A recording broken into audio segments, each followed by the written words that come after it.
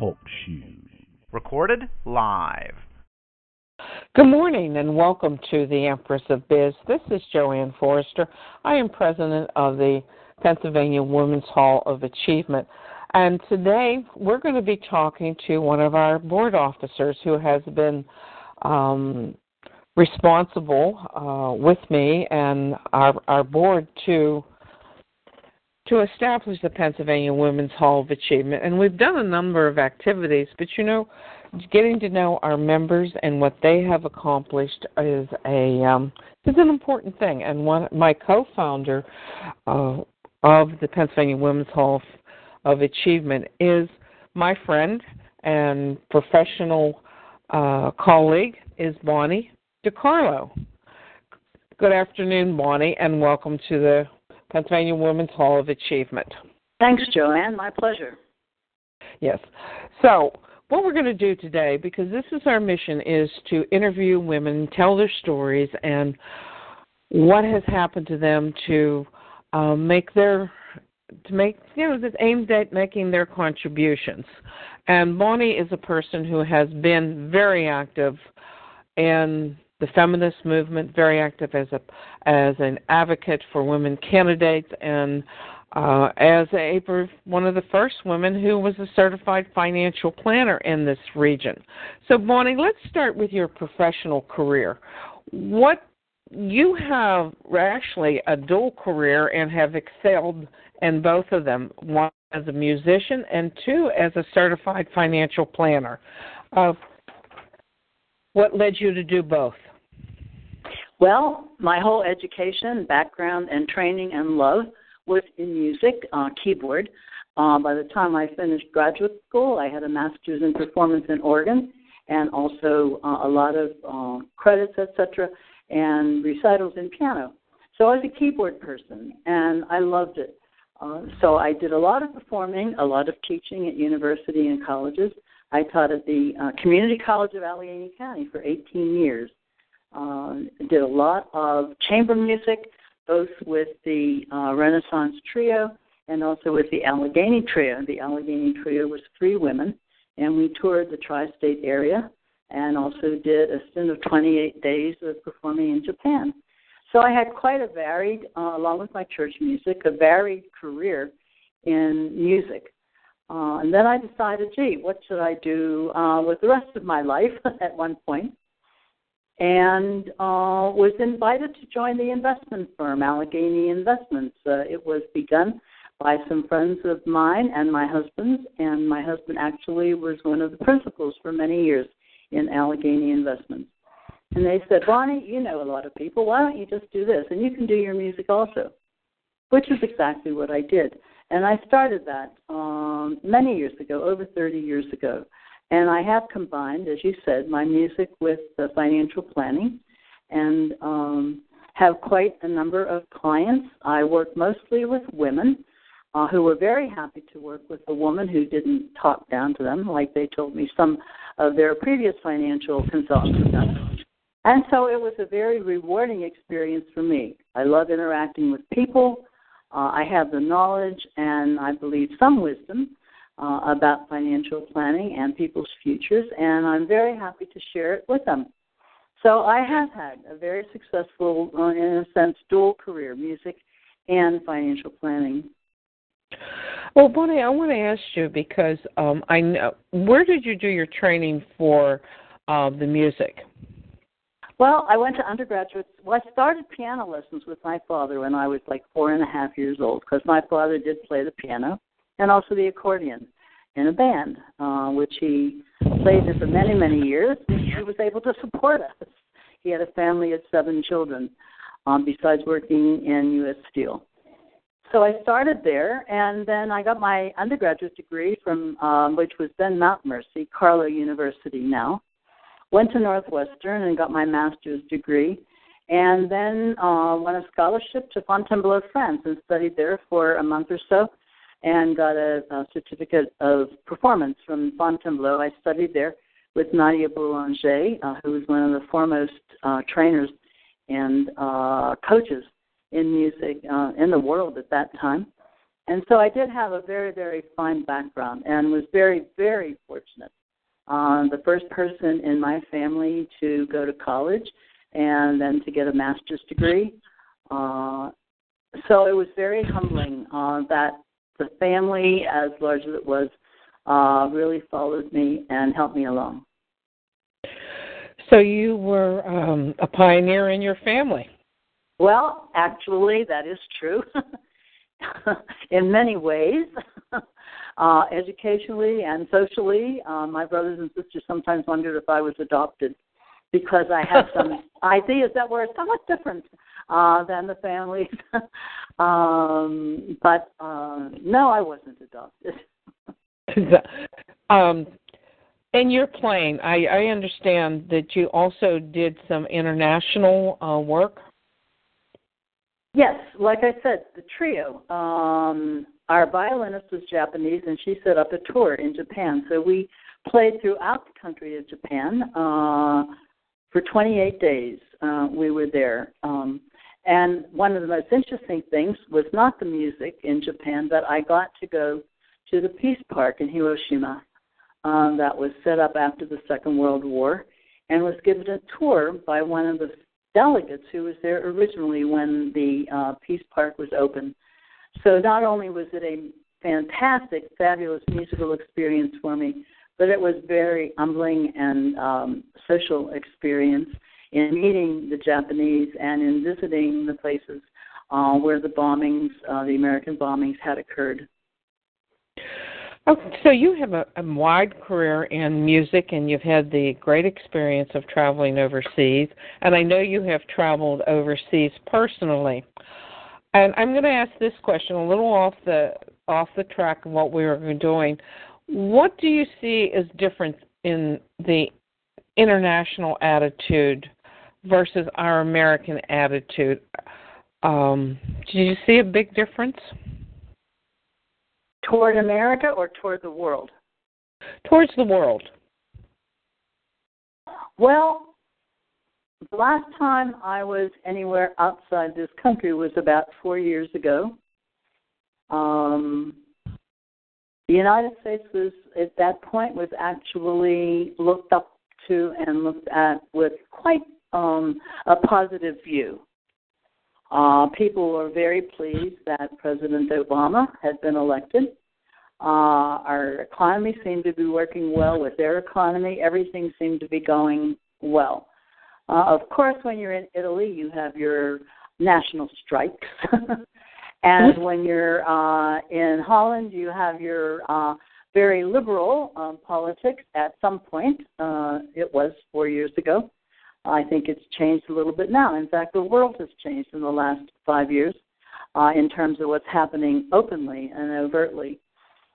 So that, I can't really judge. I know that I've been hearing people who are reading the German newspaper Stern, and it is very critical of what's happening in the United States policies. But I think we're at the beginning of a new era in the world, practically. England separating themselves from the European Union. France's elections coming up. Holland has a lot of problems with their elections. Germany coming up. And the United States had our election. So it's very interesting.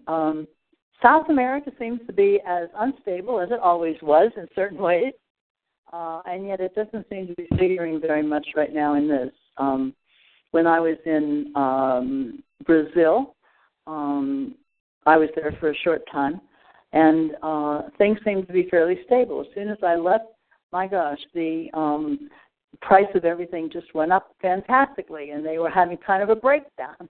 The same thing happened in Venezuela. So I think the whole world actually is in flux, JoAnn, and this is off the topic. However, I think it's very interesting that when you listen to the news, the international news, there are as many women leaders and speaking about what's happening in terms of organizations and associations and countries as there are men. And that is one thing basically that we have been lacking in the United States, which is very different from the European countries. So I think it's a very interesting time to see what's going to happen, and I'm waiting kind of to see what's going to happen. Well, the reason I asked you this is that you have been a long-time feminist, and of course you have your career as a certified financial planner, and you've also been an advocate for getting women elected. And I think that both you and I see that as our responsibility of being a good citizen, and that is participating and being aware of the, what's going on not only regionally, but in our state, in our nation, and then in the world. So I've always admired how you have taken a look at a broader view of things, and that's going to bring me to this point. And you are a certified financial planner, and if I'm remembering correctly, you were the first, not the first, I don't know if you were the first woman in this area, but you were definitely the first woman who was in president of your local, and I don't remember the name. Okay. Yes, I was. There were very few women at that time who were in the field of financial planning, and Allegheny Investments certainly welcomed me and other women at the time. There are many more now because the whole world has opened up for women, including financial planning. I was the first woman who was elected president of the Financial Planning Association in the Pittsburgh chapter. It is a national organization, and we have a very large Pittsburgh chapter. But the interesting thing is, and if I can say I was proud of, I brought two women along after me. Karen Stoller was then the president the year after me, and Ellen Fairbanks was the president after Karen. So it was a very interesting thing, not only being the first, but being able to mentor and bring other women along to have that position. Now, as a certified financial planner, what have you seen as a difference? Is there a difference in the way women and men plan? And I mean with the clients that you're dealing with, what they want to accomplish. I don't know that there's any difference. I don't know that there's any difference in how we plan, but I have heard women, especially when I started, saying, I had another financial planner here, and he really just thought I didn't know anything and talked down to me, and I really didn't like that at all. And I think that was a fair statement because most people didn't think women had too much knowledge of finances, and a lot of us didn't. And so it was very important to talk with women and to educate. And since I was an educator for many years and loved one-on-one education, I thought that was a very good fit for me. So, yes, I also think that a number of people have said to me that, the last person that I talked to was a guy, and he seemed to think he had all the answers, and he was just going to do this. People like to be involved in their own financial planning. And the main thing about planning is listening.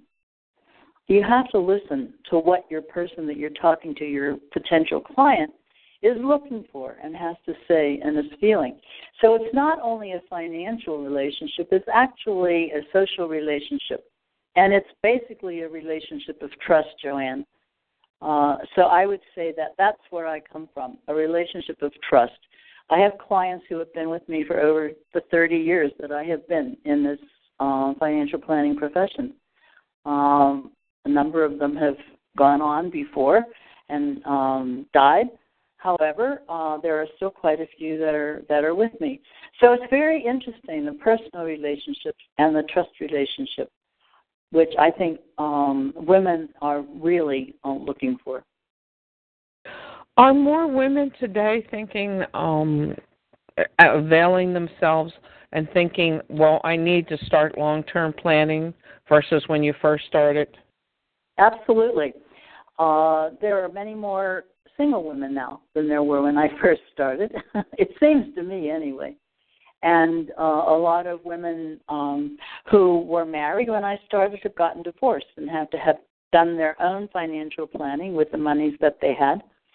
So it's been an interesting journey to see that. And yes, I think women, there's much more information on television, on radio, on social media about financial planning, and I think women are very much a part of that.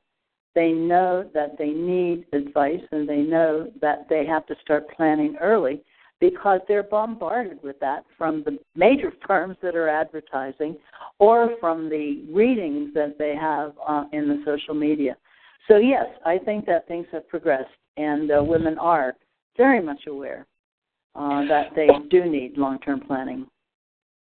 Now, as one of the goals of the Pennsylvania Women's Hall of Achievement is to educate women, and one of the things that I wanted to emphasize is we're still overall making 25% less than our male counterparts overall. As a woman, what does that do for us in our planning?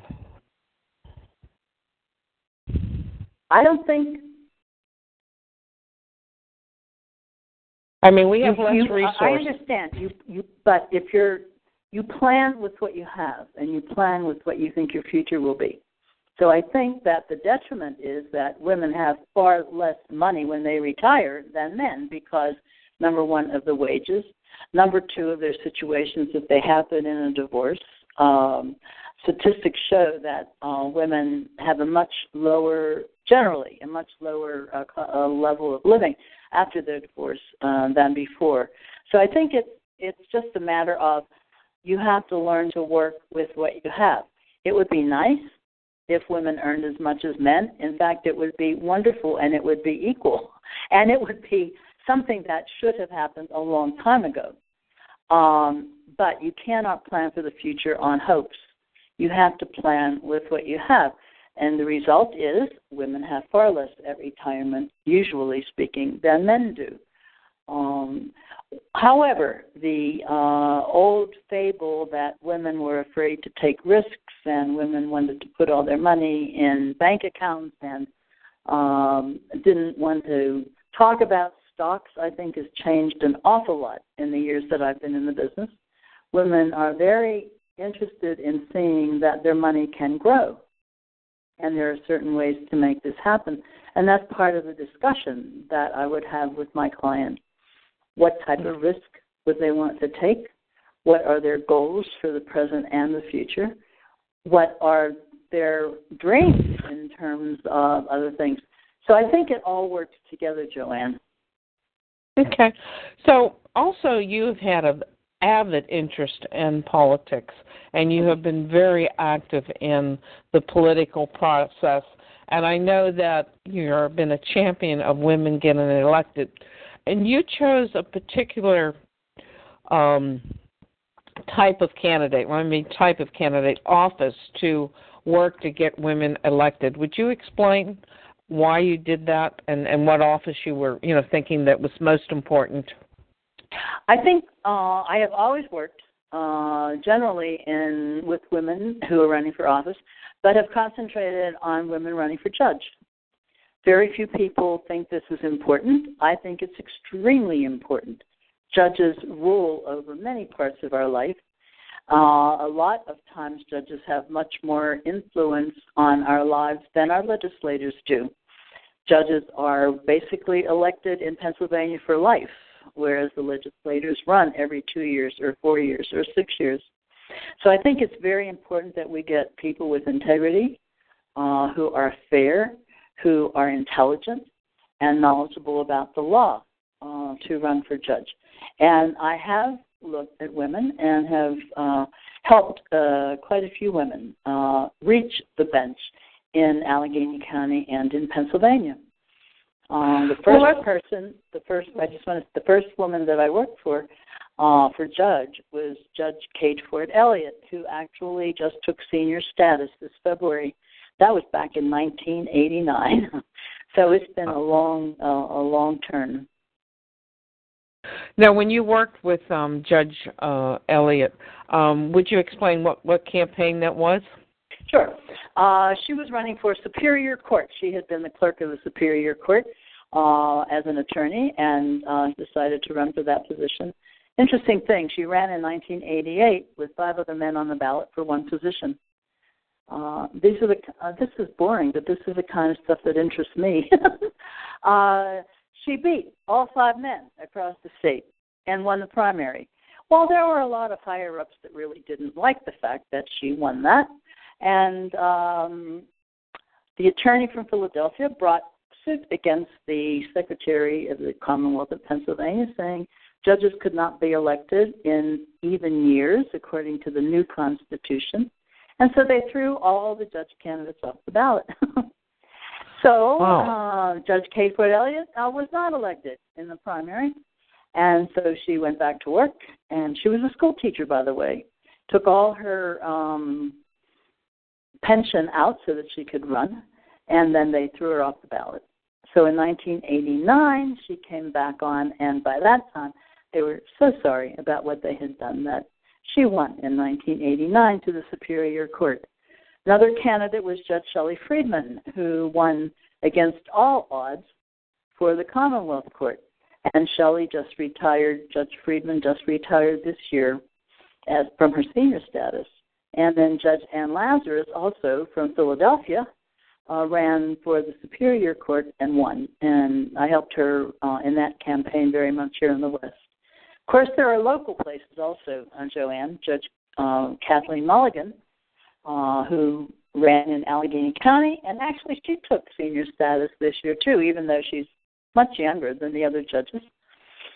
Judge Cynthia Baldwin, who was on the Allegheny Common Police Court and was later appointed to the Supreme Court by the governor for a term. So there have been quite a few women who have run.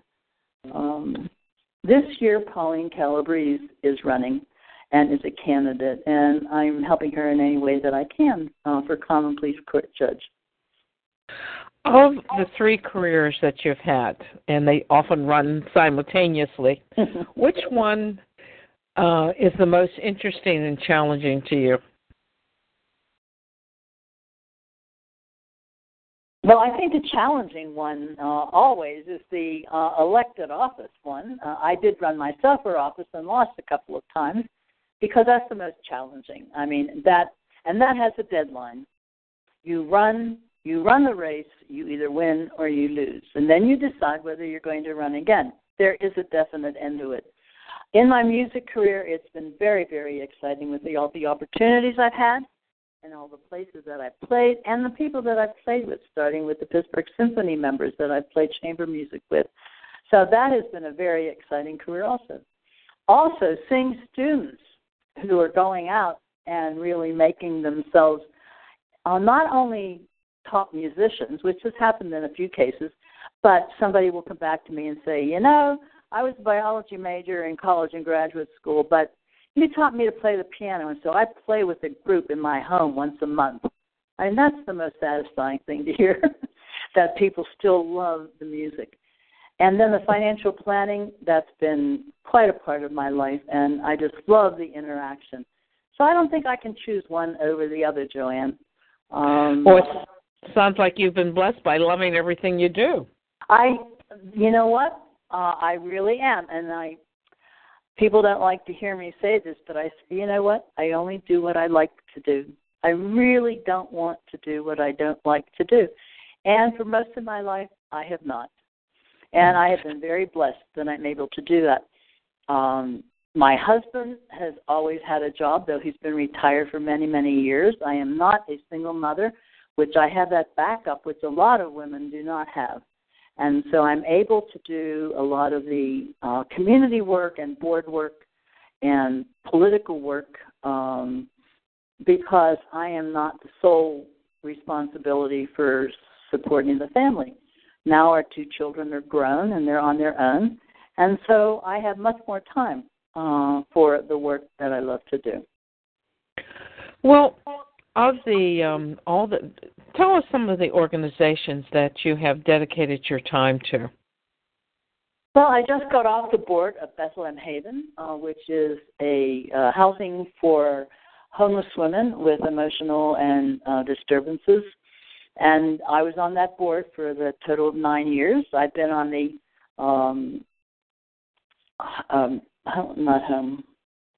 Women and Children's board in Shadyside. I was that for many years. I'm very, very active and have been on the board for many times with the Thomas Merton Center, the Peace and Justice Center here in Pittsburgh. I was on the board for many, many years of the Financial Planning Association in Pittsburgh. There have been many opportunities on the alumni board at Carlow University. It's just a matter of giving back, JoAnn. So where there's, sometimes you see the need and you just step in to fill it. I know you've been a very active member with the Greater Pittsburgh Business and Professional Women also. That is correct. I've been an officer. I've been a district director for the Business and Professional Women. Also, I was on the board and one of the founding, got the Founders Award from NABO, actually, for setting up one of the programs that NABO has had over the years in terms of honoring volunteers. So it's been varied. Yes. Yeah, and that's part of so you have not only had these marvelous professional careers and often running all at the same time, which shows what a capable woman you are. You've also been very active in the community, and you and I have worked at events through an organization called Celebrate and Share, which would you like to talk about that briefly? Well, I think you should talk about that. Joe, well, the listeners have to know that you and I work together on a lot of things, and we work together very well. We complement each other very well. And you are a woman of many hats also. And so I think that why don't you say something about Celebrate and Share? Well, Celebrate and Share is an organization that Bonnie and I found in 2002 that we had always, both of us have been in our separate activities involved in helping raise funds for various organizations or help get people recognized for their achievements. So Celebrate and Share was founded to recognize women, and especially events around Women's History Month and any other event that marked the achievements of women, such as the passage of the 19th Amendment in August. And we formed Celebrate and Share because nothing was really happening to highlight women in our area. It had been very popular for a while, and then it had gone flat. And then through Celebrate and Share, we've had a number of different engagements and groups that we've worked with. And when I total up the money, I mean, this is just something we do part-time. We have raised at least $500,000 for various groups. And we've worked with Cribs for Kids. We've worked with Tomorrow's Future. We've worked with Greater Pittsburgh Business and Professional Women. We have done some private fundraisers for people that we know need help. We have also worked with the Thomas Merton Center, so that it's been a good relationship. And then both of us love history. Maybe I'm more of the history nerd than you are, but both of us are always looking for these firsts, and we just realized that women's accomplishments, while they are vast and many, there's nothing really permanent to record them. There's no one place to record and keep the stories, and that's how the mission of the Pennsylvania Women's Hall of Achievement, how we formed it, and we're working at establishing a permanent record of everything that women have done. And the more I research this, the more I'm just amazed at what we have done and what people have forgotten, the people's names. Whereas, and I always say, if there can be a sports hall of fame, there needs to be something for women. So this is the part of the education process for the Pennsylvania Women's Hall of Achievement, is keeping our stories alive and making sure that our stories, people realize they count. JoAnn, I think something was pointed out very clearly this year in the movies.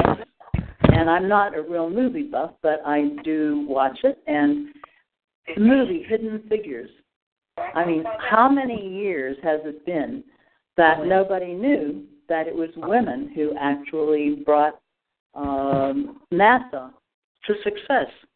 Mm-hmm. I mean, I think that's absolutely amazing that, I mean, as much as you and I know about women in history, neither of us do anything about that. No, absolutely not. And I'm so glad to see that story and winning, the Academy Awards. Right. That it won. Right. Mm-hmm. Yes. One of our, we just had a call from a good friend and trailblazer herself, Valerie McDonald Roberts, who would like to join us. She's going to come in if possible and talk to us, because I know you have known Valerie for a long time, Bonnie, correct? That is correct. Many years. We grew up in the same area. Mm-hmm. Valerie, are you on the call? Valerie, can I hear you? JoAnn? Yes, welcome to the Pennsylvania Women's Hall of Achievement. We have been talking. Bonnie's been giving her story. In fact, Bonnie, would you like to talk about your relationship with Valerie, and we can do an interview of her, too? I'd like to say something about Valerie, not about particularly our relationship. Hi, Valerie. How are you? Thank you. Thank you. You have been, Valerie has been so involved in what people might not know is that Valerie has her degrees in chemistry, and she graduated summa cum laude from Pitt. And Valerie, when you went on the school board, a number of us said, wow, what an educated woman, and she is on our school board, which was really good. Then when you decided to branch out into government and into politics, we said, wow, what a stellar career you could have had as a chemist. And here you are putting your life into government. Why don't you say a little bit about that?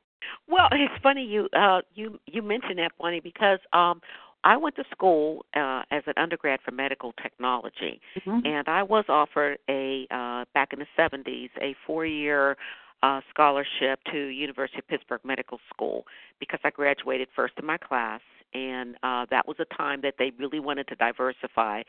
So that was offered to me.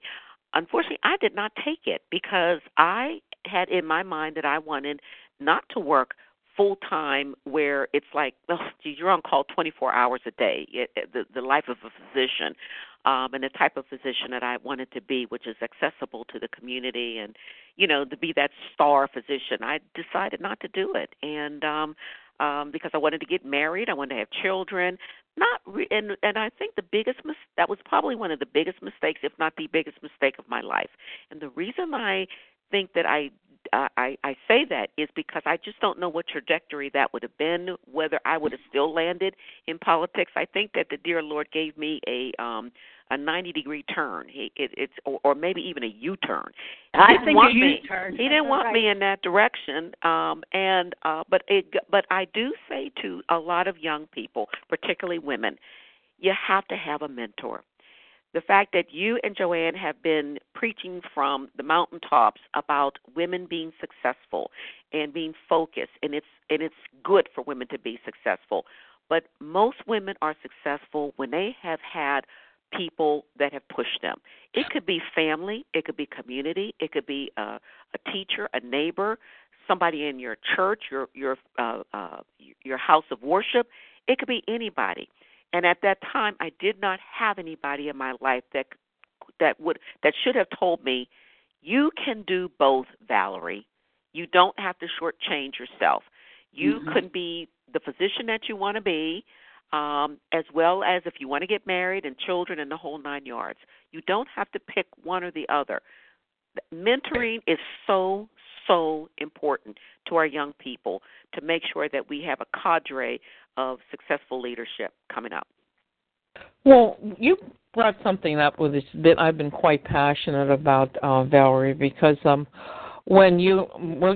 three of us were growing up, there weren't very many women that, other than movie stars or something like that we knew about or we heard being praised or standing up there as mentors and encouraging us to move forward. And that's why there's been such a change today that there's really like a revolution, because now young women are seeing that, it is possible.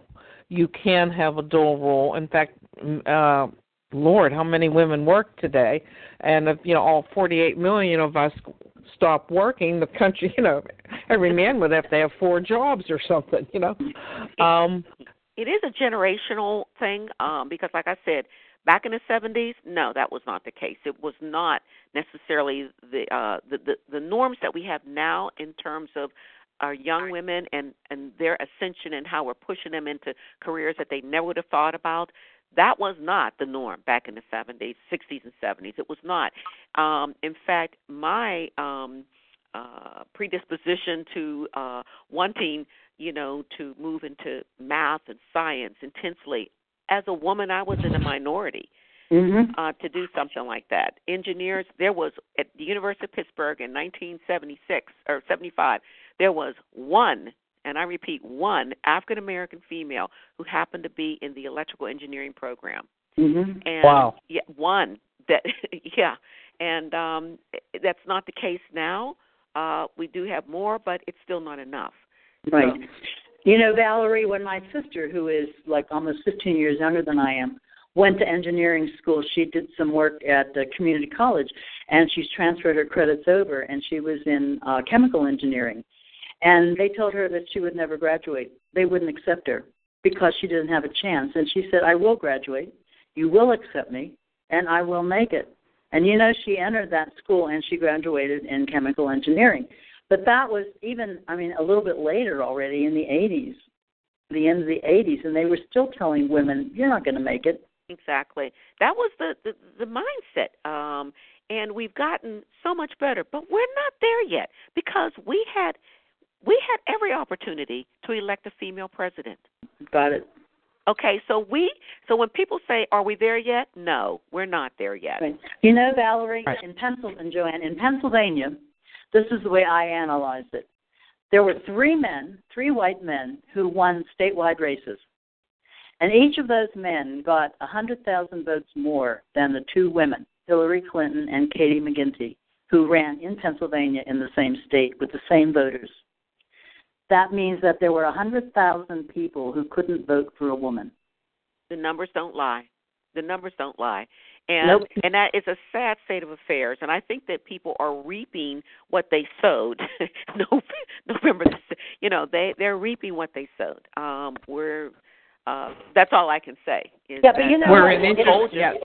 Valerie, we're in interesting times. Bonnie, I want to say, if you had taken the other route, we would have missed out on a lot of your wisdom and a lot of your services from the time you were on the school board and on city council.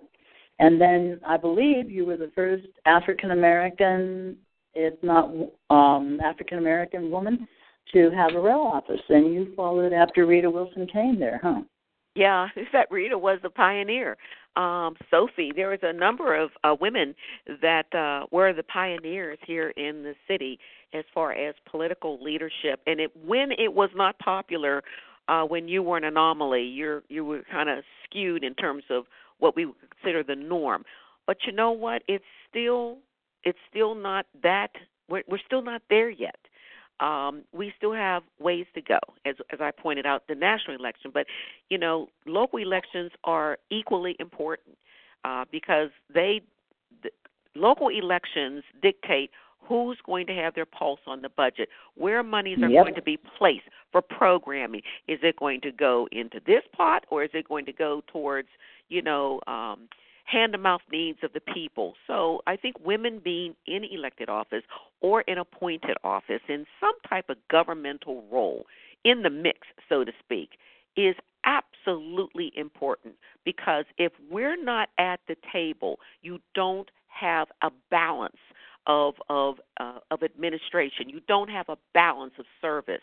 Women bring a different a paradigm, a different mindset, a different passion to the table that balances things out. So when I see the Nancy Pelosi's of the world and people, booing, I'm like, thank God we have powerful women in office that can balance our needs. Again, we speak for a number of issues that commonly aren't brought up in a very all-male table. That's what we do. Right. You know, it was Congresswoman, well, actually, when she was in the state Senate, Allison Schwartz from Philadelphia, was the first time that anybody said that mammograms should be under insurance. Wow. See? It took a woman just in recent history to push that through. You are now the Chief Urban Affairs Officer here in the city. Yes. And you're also dealing with the faith-based organization. And I wonder what you can tell us a little bit about what you see happening in the city that you're involved in. You know, we have under the Mayor Peduto, and I'm honored that he had asked me to serve in his cabinet. But he had legislated in the budget in 2013 a concept called the Bureau of Neighborhood Empowerment. And his vision was that bureau would handle a lot of the day-to-day issues that impact people. We're not talking necessarily the development and roads and bridges, and we're talking about nonprofits, faith-based initiatives, immigration and refugee issues, education, early childhood, small business development, neighborhood revitalization, diversity, inclusion, equity. Those are the type of issues, homelessness, veterans issues, health. It's a myriad of issues that impact us, and he wanted a bureau to basically be the focal point of interfacing with the general public, all of these issues. So I deal with a number of institutions and entities, and I have such a great staff to work with of deputy chiefs, managers, and again, we just handle issues as we see them, as well as create initiatives and new initiatives to collaborate with those out there. We don't duplicate efforts. What we do is we try to connect the dots and become a synergy in making sure that there's great services in the city. So one of the things, as in this position, I'm hearing basically is that you're taking more of a woman's view, really, of what makes a city livable, what makes, it's not just Correct. Buildings and bricks and mortar, it's the people and the services and how we can get all of them to work together and to benefit one another. Correct. You hit it right on the head. It's the living, it's the people component. I think the mayor had that vision back in 2013 when he was on council to know, because of his service being not only starting as a staff member under a former councilman, but also a councilman himself, and he understood that component needs hands-on. It doesn't need to be a concept. It needs to be tangible to people. So, again, nonprofits, entities, they come to the Bureau of Neighborhood Empowerment, and then we navigate for them through the city and also external partners to make things work. I serve as a commissioner, as a chair of commissioners for the Housing Authority of the City of Pittsburgh. Talk about people component.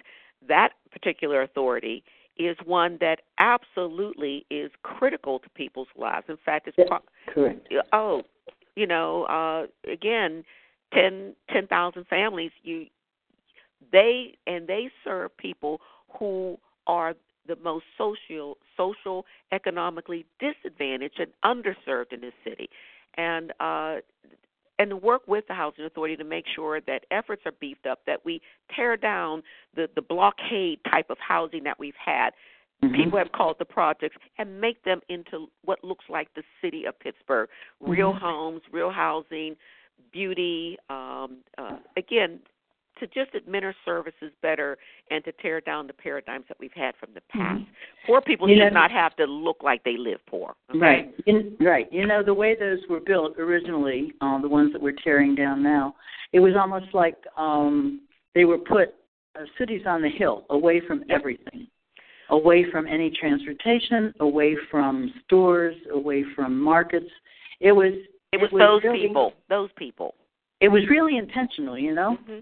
And you know what? They were typically built during the war era, the 40s and 50s, and even the 60s. We have like Homewood North, but those were built as temporary. And the problem is the services were not there to the degree that people needed them, so they ended up staying there. And then they built a community, and then you're yelling at them because it's now a poor community. Well, you didn't do enough to get them out of that position. You left them there.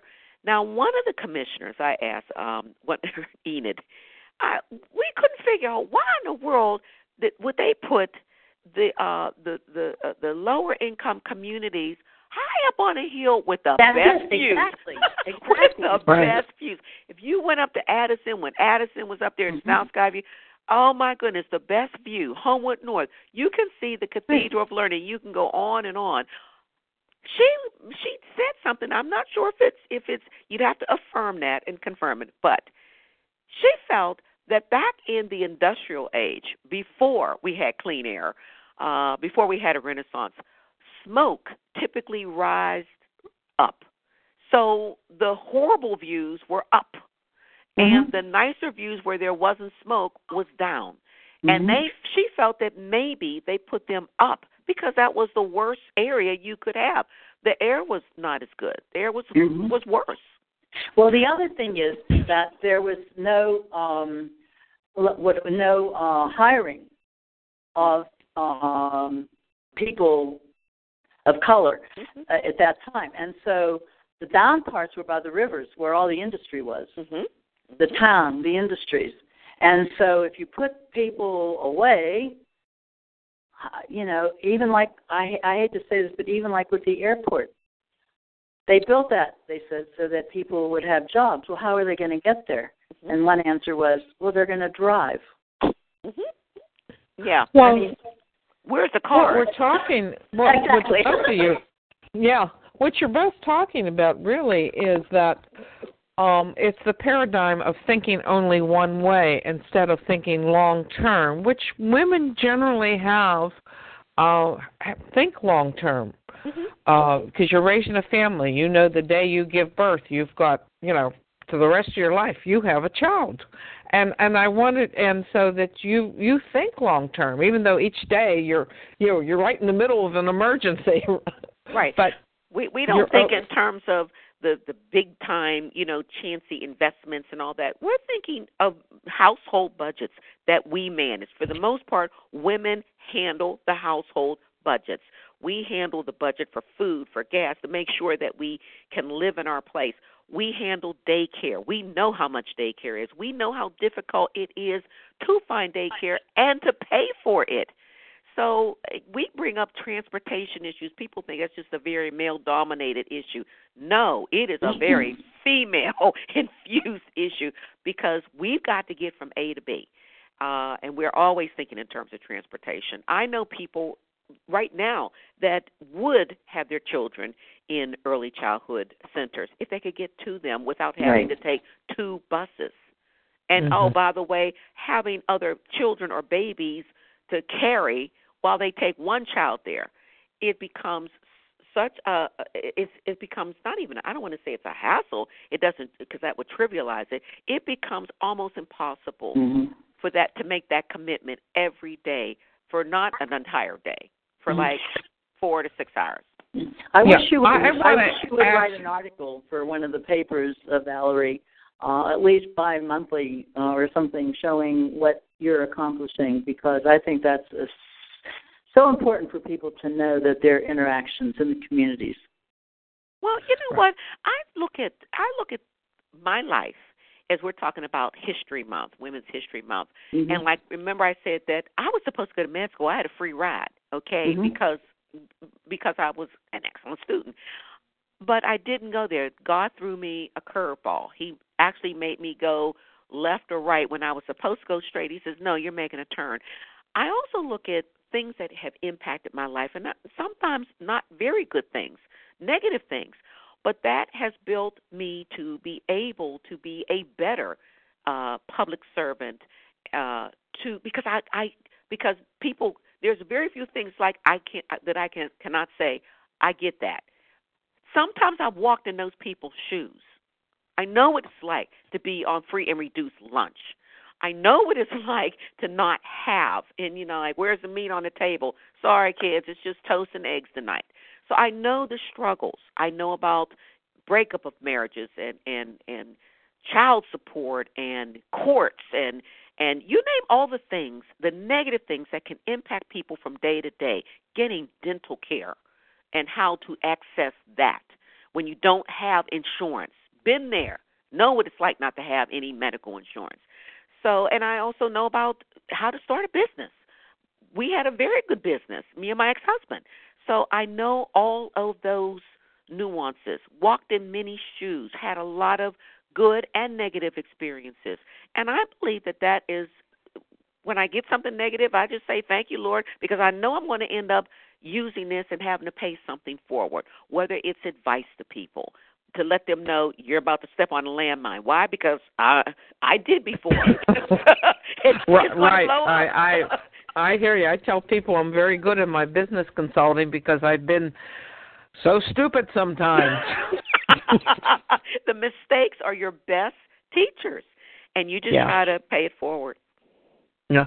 I wanted to ask you, right now you are in this position, and you have, you are a grandmother, and you have, I think, almost 12 grandchildren, or one to become soon. Well, yeah, you remembered. I can't believe you, JoAnn. Yeah, one at the end of this month.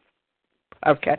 So young people coming up today, I mean, you've been very passionate, and it's a good thing God threw you a curve, because you have made a big difference in many people's lives. What is it that you see today that you would like, if you could just automatically give young women the knowledge that, I mean, they're born with it, and they don't have to learn it? What would it be?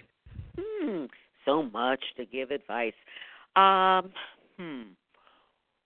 would say, whatever I say is going to sound wrong, okay? I was going to say be tough, and to toughen up, and to understand, not to be a woman, but also understand the culture of the boardroom. Understand the culture that you're playing in a guy's world, okay? You want to get ahead? This is a guy's world. You have to understand they are from Mars, you are from Venus. Understand the Mars culture. Get a little close. Take your planet and move a little closer so that you can understand how things, the typical norm of how things work, and be smart about it. I would just say, women, be smarter than everybody else in that room, and tricks of the trade to practice practice your demeanor, practice your behavior, how you speak, how you sound. I can just say for the young women, they can go on and on and on and on. And sometimes I sit there, hold my chin, and I'm like, you got to stop talking. You can't do that there. Yep, now you lost them all. Now everyone's looking around the room. Again, it's just common speech, like a speech and debate kind of thing. Communication is so important. It is. We have some extremely talented, very smart, creative, innovative, and women that will take risks. They can do that. But sometimes the communication aspect needs to be tweaked, needs to be worked on. You can be as smart as a whip and the perfect candidate, but if you don't have a good interview and you don't communicate well, you're not going to get the job. You probably won't. So communication is very, very important. And women, I think, if I would give advice, I would say just work on that. Yeah. I would also like to ask you, what led you to politics? Politics got led to me. I didn't ask for it. I was never I never was involved in it. I knew my dad was, a committee person in the 13th Ward. He became a chair. I remember phone calls coming in, but he literally sheltered us from politics. He was the classic, I don't want to say show. He was a classic male. That is not for my daughter, okay? That's kind of like I don't want to say a dirty world, but it's a world where it's a lot of bumps and bruises, and it's not for the faint of heart. And he just wanted me to excel in school. He wanted me to do well in math. He was STEAM focused even before we had an acronym for it. He was STEAM and STEM focused even in the 60s. And that's all he wanted out of me. So he kept me away from politics because he felt that wasn't the venue for me. But what happened, and I did, I read Time magazine. That was my civic engagement exposure. I read the newspaper in Time. But but it was just that back in 1989, I was very involved in the schools. I was very angry about some things that happened in the schools that I could not get resolution in central office. So I had a chip on my shoulder about some things. And the current school board member that represented me was going to run for city council. That was 1989 is when it was the first election where it was council by district. It went from at large to by district. So a lot of people were running in my district. There were, I think, 3 or 4 people running. So there was a vacancy on the school board. So it was a neighbor that came down the street, Mr. Brown, and said, "Why don't you run for school board?" You know what I asked him? What is school board? Oh, wow. What is what? You mean like I'm just used to central office and fighting with those people or the principal and working with the principal and teachers. So, yeah, that was I had to kind of run on my own, and because I couldn't get help from my dad because he was very busy helping one individual run for city council. It was a very important race. But, I ended up going down to the county office building, going to the 6th floor, and I got every stitch of information I could, and I just learned. But I was prepared for school board because of my children being in the school district and having some issues. I kind of knew what I wanted to do. Instead of being on the outside, I said, maybe it's time for me to be on the inside. So that's why I ran. Okay, so from a position of being a professional and a mother, you saw a need and you took a risk. I took a risk. It was, it was hard work because I ran against 2 people who had already been in the community and had some name. But I learned politics was OJT, on-the-job training. I just kind of smart enough to say what makes people tick. What do I need to do to have them know me a little bit more? And my politic was retail, door to door, person to person. Valerie, what you said is absolutely true, and what I try to tell women who are running, when you said, how do I get them to know a little bit about me? I always say a campaign for a political office is not the time to educate. The campaign is the time to tell people something that will get them at the gut so that they will relate to you. Absolutely. And know about you and want to vote for you. All the facts in the world doesn't make anybody. No, anybody vote.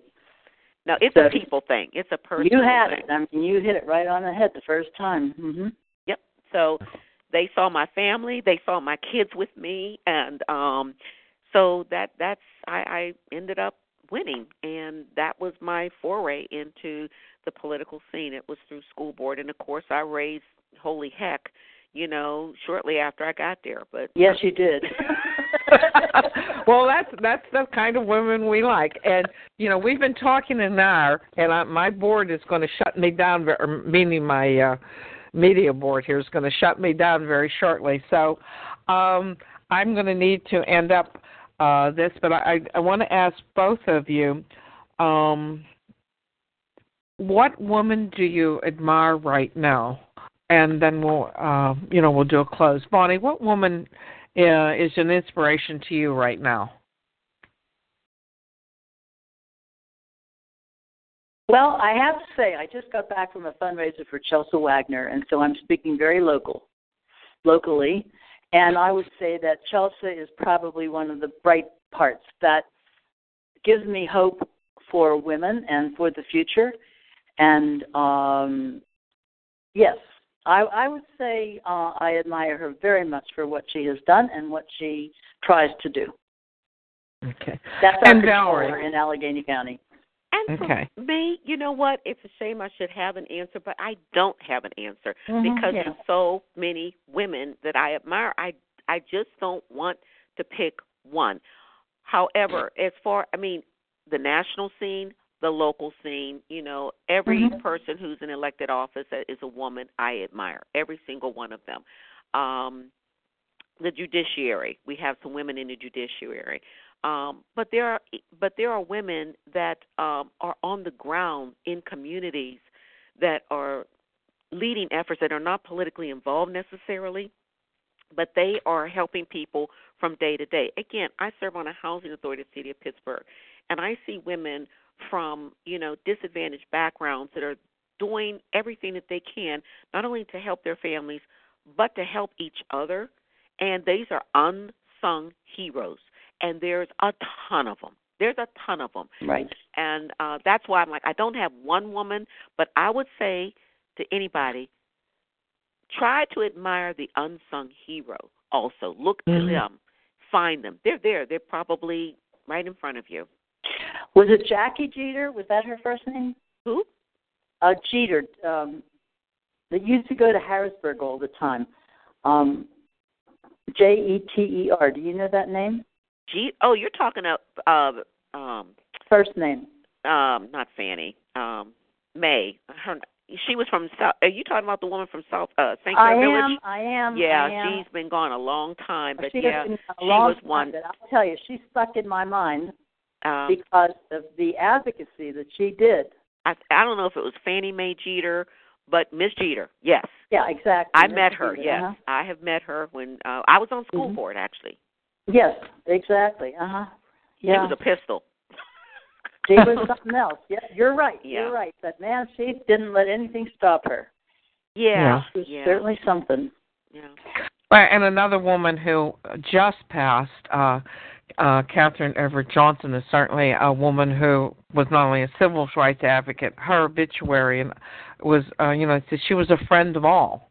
And this is the type of woman that, she's the hero day in and day out of trying to make a difference. And in all her and Elma Fox, Miss Elma Fox. Oh my gosh! Been in touch with her these past couple of days. She's also 94 years old. Yeah. And still going strong. And she just had a birthday about 3 weeks ago.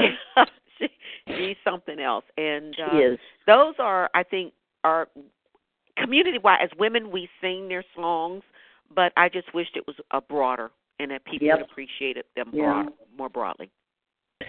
Well, ladies, I want to thank you for your valuable time. The Pennsylvania Women's Hall of Achievement, our goal is to take those stories and have them be heard and to be recognized as the heroes they are, and making a difference in making our community often called the most livable city in the United States because of our women. Women like you, Bonnie, and women like you, Valerie, but also the women that you're talking about who unselfishly serve each day to try to make a difference. So please, folks, stay tuned in to the Pennsylvania Women's Hall of Achievement as we bring different events and different interviews of the women who make a difference in our community.